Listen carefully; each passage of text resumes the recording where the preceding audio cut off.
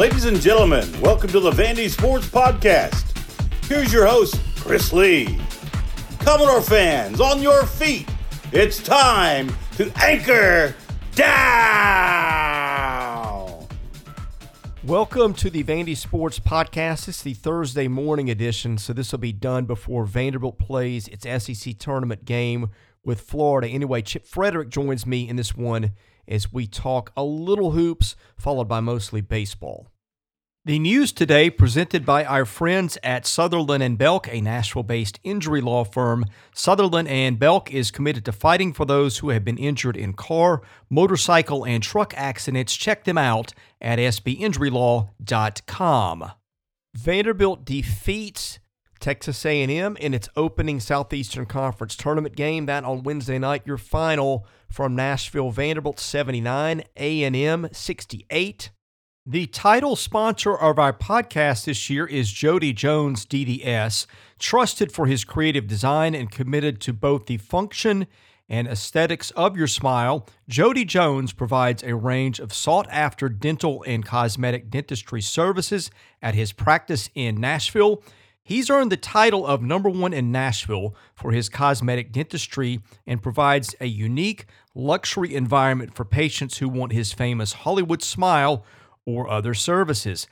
Patients enjoy getting services from Dr. Jones and his attentive team in a spa-like atmosphere. Dr. Jones has worked with many artists, movie stars, and celebrities over the years and is dedicated to providing first-rate results to all of his patients. He never compromises quality, so patients can be confident they will always receive the highest level of care.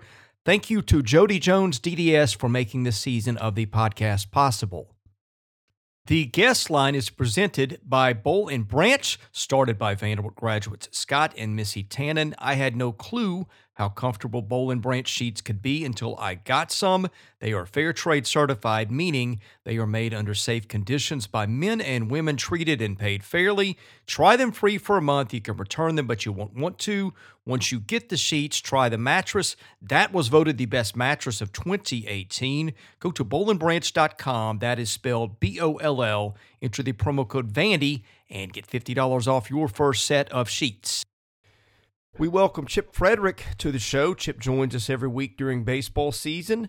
Chip, we're going to dive headfirst into baseball in a minute, but first basketball, and this will become dated quickly. We're doing this on a Thursday morning, but the Commodores won a basketball game last night in the SEC tournament, defeating Texas A&M. Frankly, I thought it might have been the team's best game of the year. What were your thoughts on what you saw?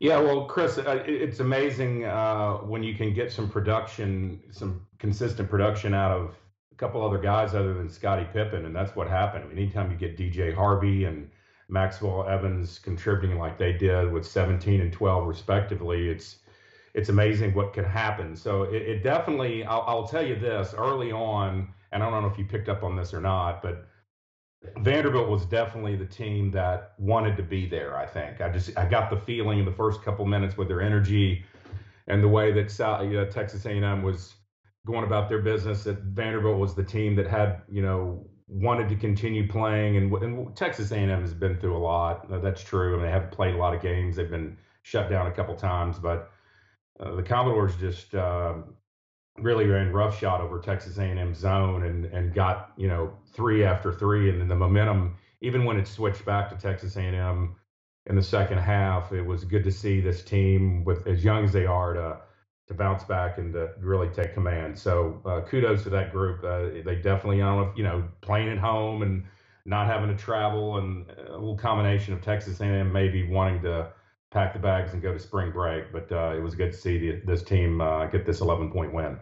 Yeah, it felt like they were in control from start to finish. Like, even when A&M tied the game late, it felt like Vanderbilt had been the better team. Maybe that's a weird way to look at it. Maybe that's an unfair way to look at it. But it felt like, even like the announcers, and maybe I'm off on this. I'm dealing sometimes with barking dogs and kids interrupting me while I'm trying to watch. But it seemed like the announcers talked about Vanderbilt most of the time, and it was almost like they picked up on it too. Yeah, I mean, it was the for what was it, 36 minutes of the game. It was either Vanderbilt was winning or it was tied. So I had the same feeling as you did. And when you're shooting in an arena like that, when you haven't had probably, I think they did the shoot around, the Commodores did the shoot around at their place, but I'm sure they got be able to get some baskets up at Bridgestone. But that's a different venue, just like Memorial is a different venue for people coming into here. But it is a different perspective when you're shooting, and they were shooting the ball like the basket was, circumference was 6 feet. I mean, it was just throwing it up there. No doubt that they had the green light. Several guys had the green light to shoot. So we will see how this continues on. But again, it's amazing when you get production, and even Jerry Stackhouse said in the post game, it's a team game, and when you can get 22 points from Pippen and Harvey 17 and Evans 12, you can beat a lot of people, especially when you rebound the basketball and you share the ball too. Let's talk baseball. The big news heading into Stillwater is that the Commodores are down 2 men. Dominic Keegan, their best hitter, maybe their best player. I don't know. That Carter Young's got an argument, and of course there are a couple of pitchers that might want a word in that discussion too. But certainly they will miss Dom Keegan this weekend. Luke Murphy also out, who seems to be splitting closing duties with Ethan Smith. Now, this is an exceptionally deep team, but I think that certainly you'd rather have those guys than not heading into Stillwater. Yeah, that was a little mixed signals we got in midweek, because we'd heard on the television broadcast, at least on the SEC Plus, that there was just Keegan was sitting on the game against Memphis just to let someone else play, and then it comes out that he has the COVID symptoms, or he has a contact tracing. So they were probably trying to keep that, I guess, under wraps, and not sure about Murphy. And it's interesting, and I don't know if you know anything further, Chris, but it almost has to be contact tracing to someone they were around, because those guys are in the dugout, they're sharing batting cages, they're in a locker room. And I would be surprised if it was anything more than that, because you would think it would have spread and the contact tracing would have been greater. So not sure if you know any more about that, but it's, when you have through 10 games a guy hitting 548 and you take him out of the lineup, it's definitely a hole, especially the way that he was hitting, without a conscience almost. I mean, he was leading the team in every single category hitting wise, with the exception of runs scored. Carter Young has 17 and Keegan has 13, but it's going to be a blow. And I also don't like the fact that Murphy, even though with 5 innings of work, he's someone who is a strike thrower and, pitching to contact, has done real well in the games that he's been in, the 4 games. So we'll see how it works out this weekend in Stillwater, but definitely, going with not a fully loaded deck there as far as your best players heading into this series. I think that'll really tell a lot about this team and where they are. Oklahoma State's 10-0-1, and they're going to be gunning for Vanderbilt. I mean, this is for Coach Holliday, who of course has a relationship with Tim Corbin, coached here. This is going to be something that their team has been pointing to for a long, long time as an important series to see where they are. But, these guys are competitive as well. Corbin and Holliday, they're going to go at it as far as being friendly competitors. And so it's a shame we don't have Keegan and Murphy, but, this team is deep, and we'll just see how it goes. Yeah, Murphy's, I understand, is contact tracing, but I want to switch gears a little bit.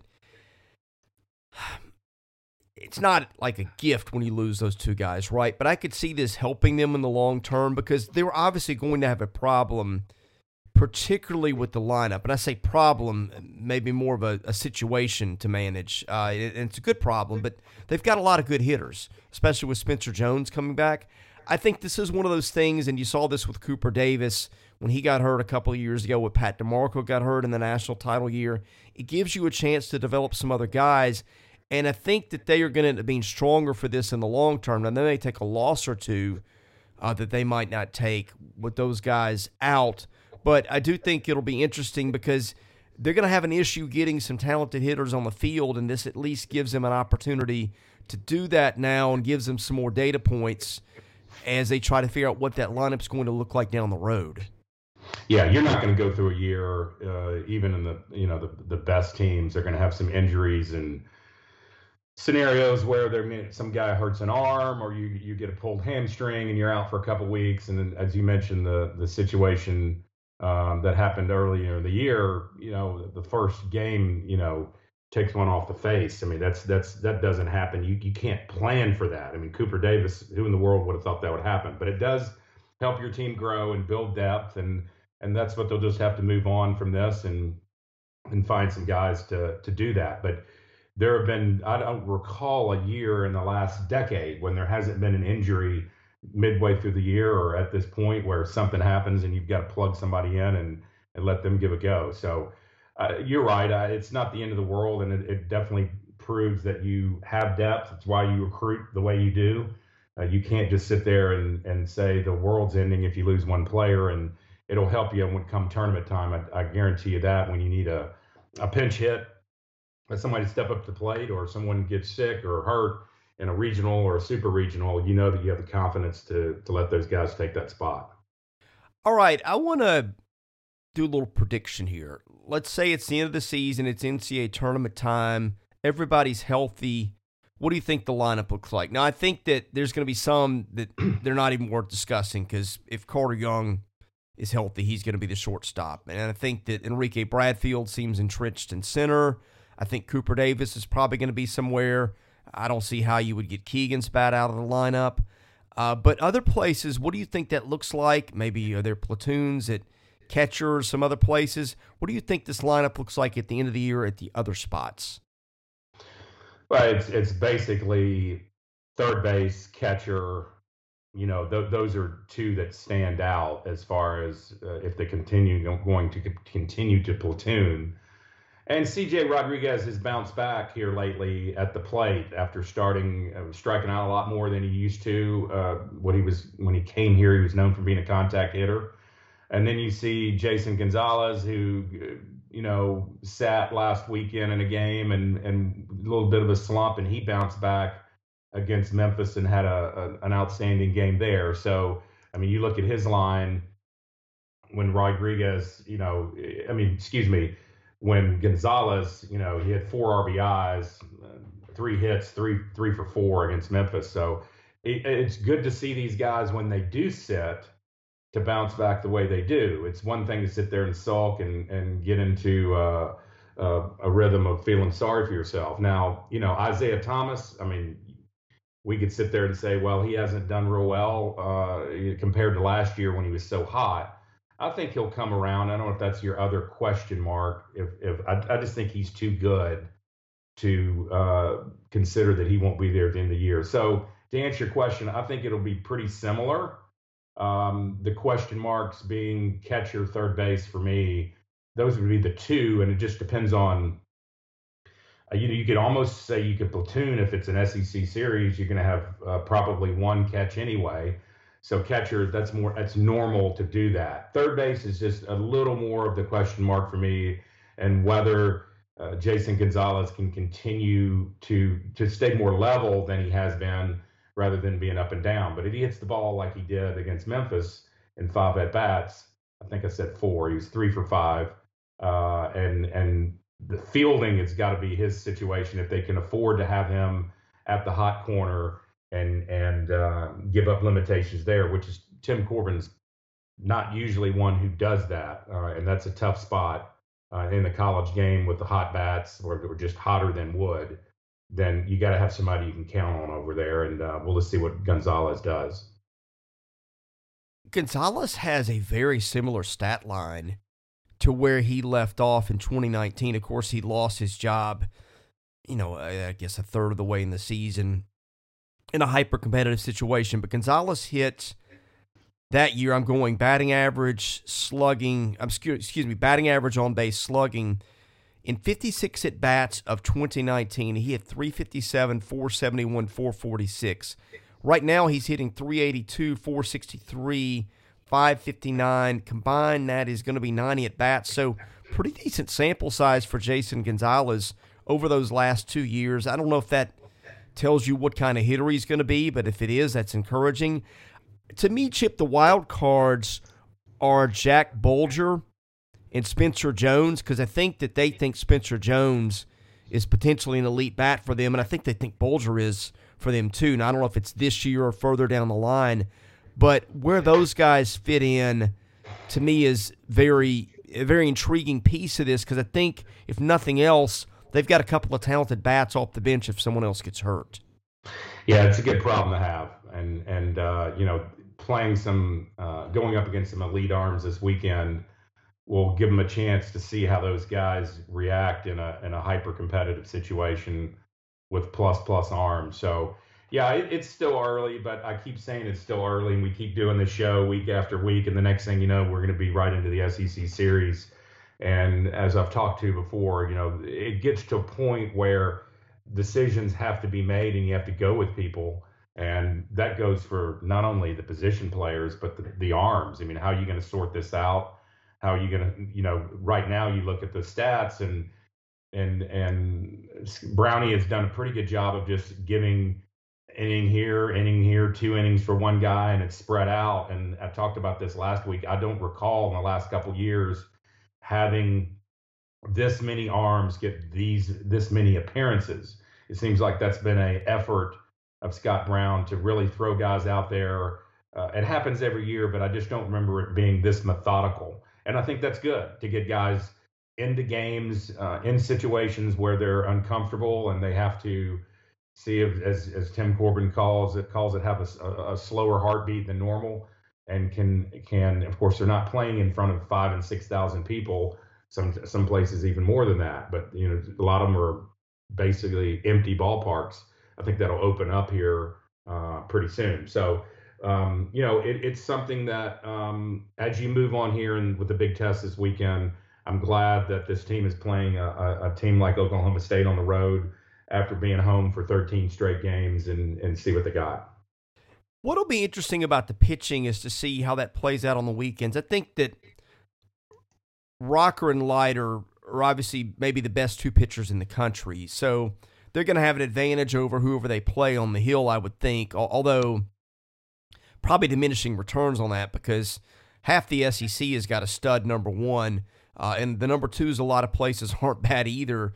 Now it's hard to find a really good number three starter. The weird thing is their advantage on Sundays might be bigger on the mound than it is on Friday and Saturday, just because of the dynamics in the league. Because I think if you say that Schultz and Leboke can get that one between the two of them, you look down, Schultz has got a 1.74 ERA, Leboke a 2.25. That is in 19 and third combined innings. They've combined to strike out 25 guys and walk 3. The thing that I think people keep missing with his pitching staff, unless you're really paying attention, it's not just those two guys at the top, it's the depth throughout. And man, I don't know who's going to win the SEC, but I keep looking at them and thinking, you got a tough task to beat Vanderbilt any night in the league, no matter who's throwing. Yeah, and as far as the two of those, Rocker and Leiter, haven't really been extended. Of course, it's been very intentional. That's the way Brown and Corbin do. They're not.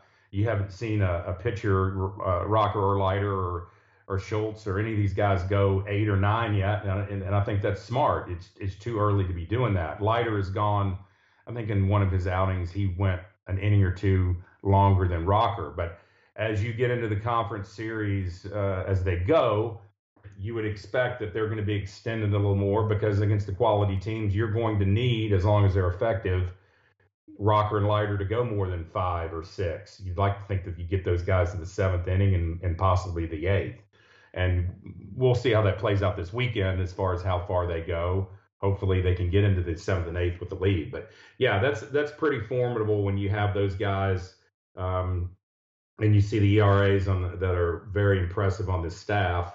And the third starter is always that wild card starter pretty much across the country. In the SEC, it's a little different as far as having a quality third guy. But, you get that third guy by combo, have two guys handle it, like you said, and you got your midweek starter, and then things kind of fall into place. So, yeah, it's I would think that definitely an advantage with those two guys, Rocker and Leiter. And I'm not sure if they've even announced how they're going to do it this weekend as far as the order. And we talked about that last week. It's with the rainouts and the snow and the ice and all that, how they're going to get back to normals, that rotation, because you really want to do that before next weekend. If in fact that rotation is going to be those two guys, 1 and 2, with the way these almost obsessively do the rest and the routine and the stretching in between starts and their bullpen, it'll be interesting to see if they do kind of slot 1, 2, 3 this weekend. Let's go ahead and jump into the mailbag. That is sponsored by Vanderbilt fan Josh Minton, an independent insurance agent operating out of Brentwood who can take care of all your insurance needs. Give Josh a call today at 615-933-1979. Email him at josh@hqinsurance.com. Follow him on Twitter at Joshua Minton HQ or facebook.com/JD Minton HQ. He's my insurance agent. Give him a try. Tell him you heard about his business on the Vandy Sports Podcast. Seymour83 says, should we be concerned with the Bats heading into Oklahoma State and SEC play as we were in the preseason? Granted, they're facing non-elite arms, but still they're making solid contact even when they get outs. In short, how much more optimistic are you? Oh, I'm optimistic. I think you got some guys who have, you talked about Isaiah Thomas. Started out great last year, really, really hot, and he's hitting 282 now. I mean, you're comparing two different scenarios from a year ago, but I'm not really worried about the Bats. I think they'll we're leaving a lot of guys on base. Saw that in that game on Wednesday, kind of sloppy contest by both teams, and that's not really a huge concern. But I want to see a sample of what they're doing these next, Friday, Saturday, Sunday to give me a better barometer as far as that's concerned. So, I mean, if there's a glaring, everybody's pointing to Isaiah Thomas and going, what the heck is going on there? But, he bunted, if you notice, the first time he was up, it was a drag bunt. The third baseman was playing back. But I almost think that was an intentional act by him as well, that he went up there wanting to get on the base and, get the snide off his back a little bit as far as, I'm going to get on and it's not an easy thing to do what he did, drag bunt. People think it is, but you have to have good hand-eye coordination and seeing the ball into the bat. And so I think that was intentional, and it was good to see him get on the base and hopefully he'll climb back up. But on my worry meter right now, I think the Bats will come around. Pitching's a little ahead right now with your top guys pretty much around the country, and the Bats usually when the temperature starts rising, the Bats tend to heat up as well. There was also a question in there about, are you concerned about all the guys left on base? My answer to that would be, and I know you just hit that a little bit, I'm really not. I would rather have the problem of you leave a bunch of runners on base than you're super efficient and you make the most of your opportunities, everything being equal in terms of how many runs you score, because that points to potential. Right now, the stat that I really like, they've got a 444 team on base percentage. That's phenomenal. And if you get guys on base, the situational hitting and those things tend to end out as the season goes on. To me, I think that's a great problem to have because it points to the ability of your guys to get on base frequently, and you get guys on base, you're going to score a lot of runs. Yeah, and you get guys on base and you can move them the way Tim does as far as getting back to small ball, and you get Enrique Bradfield on the base and he's perfect 11 for 11, and that's, he's pretty much the only guy who's stealing bases other than Parker Nolan. Cooper Davis got caught stealing. He's the only guy that's got caught the whole year. The team is 16 for 17 on the year. So it a lot of things can happen when you get on base, just whether it be walking, infield hit, all those things matter. And unfortunately, on Wednesday against Memphis, they just left a lot on. And one thing, a little side note about Enrique Bradfield, there was a note, I think it was on your board, someone put, he's 11 for 11 on the season, and they're already comparing him to a guy who has a single season stolen base record that I played with, Bob Shabas, who was from Florida. He was a year or two older than me. And Bob, when he was on first base back in the late 80s, he was gone. I mean, you could sit there and throw over as many times as you want. Big, tall guy. He was about 6'2", and he could run like the wind. But it looks like Bradfield is they project could possibly break his record. We'll have to see how that goes in conference play. But he is it's interesting, Chris, when they do, which I think is pretty neat on the SEC Plus. They had Pedro Alvarez in the middle of the game. They've had some other guys who they interviewed mid-game, and bring him on. You can see him on there, I guess, via Zoom or Skype or what have you. And every single time the guys, when they remark about Bradfield, his name is brought up, especially, the guys who've been in pro ball or high level pro ball are just amazed at his speed and the way he moves on the base path. So it's good to see. That's always a good affirmation, but it doesn't take long. When you see that guy run, you can tell he's a special player. Yeah, you've seen a lot of players dating back 30 years or so. Is he the fastest guy Vanderbilt's had? I think so. It's just his first step. Now I want to see him. The rest of the steps are pretty good too. Yeah, but in the outfield, as far as him going to get a ball, I'm waiting to see him, and he's tracked down some balls before, but I'm really waiting to see him go get one, and that he's not supposed to get, or that any other human being wouldn't be able to get. And I'm not saying he can't do it. He just hadn't really had that many opportunities, but that's going to come. And that's when you're going to sit there. You can have the mouth open kind of now, the way he seems to, when he hits a ball in the gap, as I talked about last week, he's thinking 3, not 2, as far as a triple, not a double, right out of the box. And you're going to get some times when he's going to get thrown out maybe for being too aggressive, but I'll take the upside of that any day. VU65 says Isaiah Thomas played very little his freshman season due to all the experience on the national title team. Last year, he started all 18 games and went through a short slump. Now this year, his hitting has been disappointing. Preseason, he was projected to be the best hitter. What can we expect from him the rest of the season?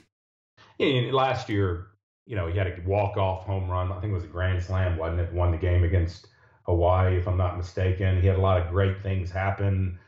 And then the season just abruptly ends, and you don't know what they did as far as any summer ball. And he comes in, and in the fall, he swung the bat well. It's just through 11 games and 39 at bats, what stands out? He strikes out a lot. 17 strikeouts and 39 at bats. That's not a great ratio, and you want to see him cut down on that. And perhaps what you're looking for him is just being more of a contact hitter instead of trying to lift the ball on top of I was getting ready to say on top of the pool. That back when we played, that was the swimming pool. I always say that, and people look at me and go, "What pool are you talking about?" But where the locker rooms are, and I think he'll come around. He's too talented to not be that way, and I don't think there's going to be any sense of giving up on him anytime soon. So I wouldn't close the book or lose hope on Isaiah Thomas anytime soon. Dor King wants to know your expectations for Christian Little this year. He is really, really talented, and he is really, really young. And I don't mean that he should be playing in high school right now. And the thought of that, and talking to a former teammate of mine, the fact that he did that, and Tim Corbin has only had to do that one time in his career, and the name escapes me. Chris Harvey. Right, Chris Harvey. But it's never been a pitcher. And if you note, one thing I picked up, and I pick up a lot on, you can't really be there, so you're watching on the SEC Plus, and the mound visit that went on with Scott Brown and him the other day when he was struggling in the first inning, it was a one-way conversation. Now, whatever, you can sit there and you can see those conversations. Brownie doesn't have those conversations all that often, but if it's something he sees that he doesn't like, or he doesn't like his mental frame as far as what he's doing, it is a one-way conversation, which they usually are, but it was a pretty stern talk that the two had. And I just noticed some body language that he had that wasn't, perhaps he was maybe pressing a little bit too much, or he was not going after hitters and pitching to contact. So that's just something I picked up. He's he's 17 years old. That blows me away. For people to say, well, that's just 1 year, Chip, that's not a big deal. It is a huge deal, because he wasn't here in the fall, and you get to experience those, the fall series here and get acclimated. And I was really, really surprised when he came in and was thrust in the role several weeks ago of getting the midweek start. I think the expectations for him would be a guy who midweek maybe gets a start here and there, or throws 2 or 3 innings. You might put him in an SEC weekend where the game is out of hand, or you need to get him in some atmosphere where he's challenged. I don't think at this point, and I'm interested to hear what your opinion. I don't see he's a Sunday night starter in an NCAA regional where it's winner take all. I don't see that, if that's what your questioner is asking. I don't think he's in that role as that fourth starter. I think that's putting a lot on the kid at that age. Now, maybe by the end of the year, he's gotten his framework, his maturity, and he's pitched enough innings that he can. But usually through the years, this team, the guy who starts midweek is the guy who, when you're playing at Louisville in a regional and you've won the elimination game and you get beat and you got to have that winner take all game on a Sunday night or Monday, that's been the guy. And that's been the guy they've groomed throughout the year, who's like 10-0, who you can sit there and go, we got this, because we got a guy who can take the ball and we have no problems with it. And it has nothing to do with talent. Okay. He is extremely talented and he's going to have a great year. But there is something to be said about not having innings in SEC parks. And I laugh when I say that, because neither is Jack Leiter. But there's a difference between the two, I think, as far as the maturity and where they are in their pitching. I think McIlvain's going to be really, really good. I just don't know if he's going to be that guy that they're going to thrust in there if they need to on that, winner take all game, or somebody gets injured or sick in a super regional and you got to skip a start and he's thrown in there. He's probably going to be that one day, but I just don't know right now in the second week of March if he's going to be that guy. Yeah, I mean, they've got Rocker, they've got Leiter, they've got Schultz, they've got LeBoki, they've got Ethan Smith who could start. I mean, I think at best he's sixth in the pecking order. I think you'd probably put Patrick Riley ahead of him, even though he's all his outings have been out of the bullpen. There's just a disconnect right now between the stuff and the results, because he's given up 9 hits in 6 1/3 innings. 2 have been doubles, 2 have been home runs. I don't know if it's just a refinement of things. I've not been able to see. In fact, I didn't get to see any of the Memphis start. I listened to a little bit online, but there's just something that in all 3 appearances he's gotten touched up, and I think that's just whatever that is that needs to be sanded down. That comes with time and maturity, and it may not happen this year. I think if people have got the bar of expectations set at him being that guy, like you said, that pitches in a big spot in a regional, given the arms that they have and where those guys are compared to him and where he is, I just think that's a misplaced expectation right now. Yeah, and you can just keep throwing him out there. Some people might ask, and one person asked me, why the heck did they take him early? Why did Tim Corbin and Scott Brown, why did they let him be an early enrollee? You don't really know the situation, but if you're, I'm not saying that he dictated these terms, but you kind of like, you're damned if you do, damned if you don't. If you take him early, he's not ready perhaps, and you've got a guy that you're going to have to groom. If you don't take him, he'll get drafted and he'll sign. So, that could have been the scenario too, that, he really wanted to go to college, whatever the situation it was. And you really can't, it probably came down to, okay, we'll take you. But we know that there's no, as long as I've known Tim Corbin, there's never been any demands that, I want to be a starter. I want to be the weekday starter. They never do that. But if you're good enough, you're going to get the ball. And, gosh, I mean, I'm just 17 years old. That's just, and people think it's just one less than 18. It's a huge difference in sports, that extra year that you would have. And then you think about he'd be pitching against high school kids right now and what that would be like. Of course, his surrounding cast might not be as good. And, there are times out there when you're a team as talented as Vanderbilt, you think I could go out there and still pitch. But, it's we'll see how he develops. And I feel good about him. There's nothing, again, about his talent. He's got a good curveball, 12-6 curveball that he spins really well. And his velocity was getting up to 95 at times. Not sure how accurate the stadium gun is. I've heard some different things about that, but that's at least what they were reporting. So good velocity plus break and pitch, and he's just going to mature. And I think they're kind of going to throw him out there and see what he does. Chip, I know you've got to run here momentarily. I want to give you the floor for closing thoughts of anything that you think is worth the mention that we did not get to, and, of course, a moment to talk about your real estate business.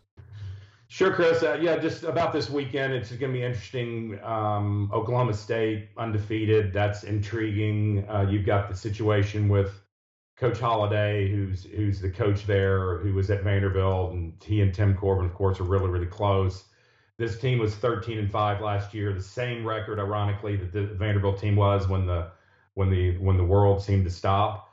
Interesting notes about Oklahoma State I kind of ran across.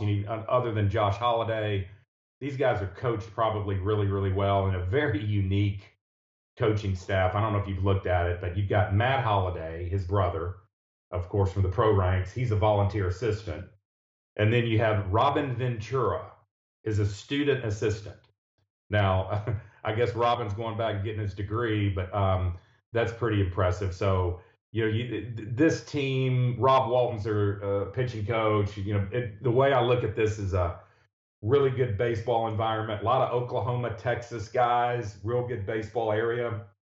They've got guys who are important to that program, who played there, who are on the coaching staff, as far as the Holliday brothers and Rob Walton, the pitching coach.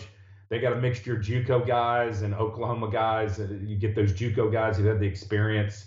They got about 7 or 8 of those guys who are making their mark. And they've beaten some teams this year. I mean, they haven't played a loaded schedule. They played Sam Houston State, Wichita State on the road. Of course, beat them. Actually, Sam Houston got canceled. My fault. But Wichita State, Illinois State, Grand Canyon, who they played about a week ago, and then they beat Oral Roberts midweek, who did a number on LSU, by the way, which was surprising, in Baton Rouge. So, it's going to be a series that I think will be contested. I think there's going to be a lot of energy. Oklahoma State's definitely going to be ready for it because they want to play well for their coach. Of course, and knowing that you got a team that is the defending national champions coming in their stadium. So I think it's a great matchup. I'm glad Tim's taking them out there. It's a great tune-up for the SEC season, and we'll just see how it goes on as far as that, and kind of give a barometer. It's always good to have these. This team either has gone out west, or they've gone to Arizona, or gone to a tournament and played quality teams, and this is what you're going to get. A close relationship between the staffs made it happen for Tim and his team to go out there. So hopefully the COVID situation won't get in the way much, and the depth will take care of itself, and we'll see how it goes this weekend. And to mention, to close about my real estate company, just a reminder that it is the spring season here for real estate in Nashville. Already started about a month ago. The market's still hot, and we have over 170 agents at our company, Frederick and Clark Realty, to help you with your buying needs or selling needs of homes in the Nashville, the Middle Tennessee area. Check out our website. We've got a very interactive website that can show you homes in your area, specific zip codes, areas of town, number of bedrooms and baths you're looking for if you're looking to buy. If you're interested in seeing how much your home is worth, you can give us a call. I'll hook you up with one of our agents that specializes in the type of home that you have, and give you a no obligation valuation of your home, and kind of tell you how the market is going here in Nashville, which is extremely hot still, and I don't think it's going to be going downhill anytime soon. So good being with you again, Chris, and we'll see next week how we turn out, and hopefully we'll be on the good side. Chip, can't wait to talk next week because we'll have OSU in the rearview mirror, South Carolina on the burner ahead, and this is when it gets to be a lot of fun, and I just can't wait to see how this turns out and to talk to you again next week. Well, one quick thing, Chris, just what is the watching situation? Is it just SEC Plus, I hear? It's ESPN Plus, which you've got to have that subscription. That's different than the SEC Network Plus, which comes with your cable package. So that is a specific subscription you have to have through ESPN. I think if you get the Disney package, the Disney, what is it called? I should know this. I have kids. Hulu plot something. Well, the Disney Plus. That's what I'm trying to say. I think that comes with it. Or if you have an ESPN Insider subscription, ESPN Plus, whatever they call it now, that comes with it too. I think I'm covered 2 ways. So I think my access is through the ESPN Premium thing. But yes, if you are counting on getting this game through your normal means, you will not be able to get it that way. You need to purchase that specific subscription to ESPN Plus. Gotcha. Okay. Well, good talking to you, and hopefully things work out for us this weekend as we head on to the Gamecock series. So good talking to you, Chris. Yeah, same here indeed. All right, he's Chip Frederick. I'm Chris Lee, host of the Vandy Sports Podcast. Stay tuned. We should have at least one more of these episodes coming later this week.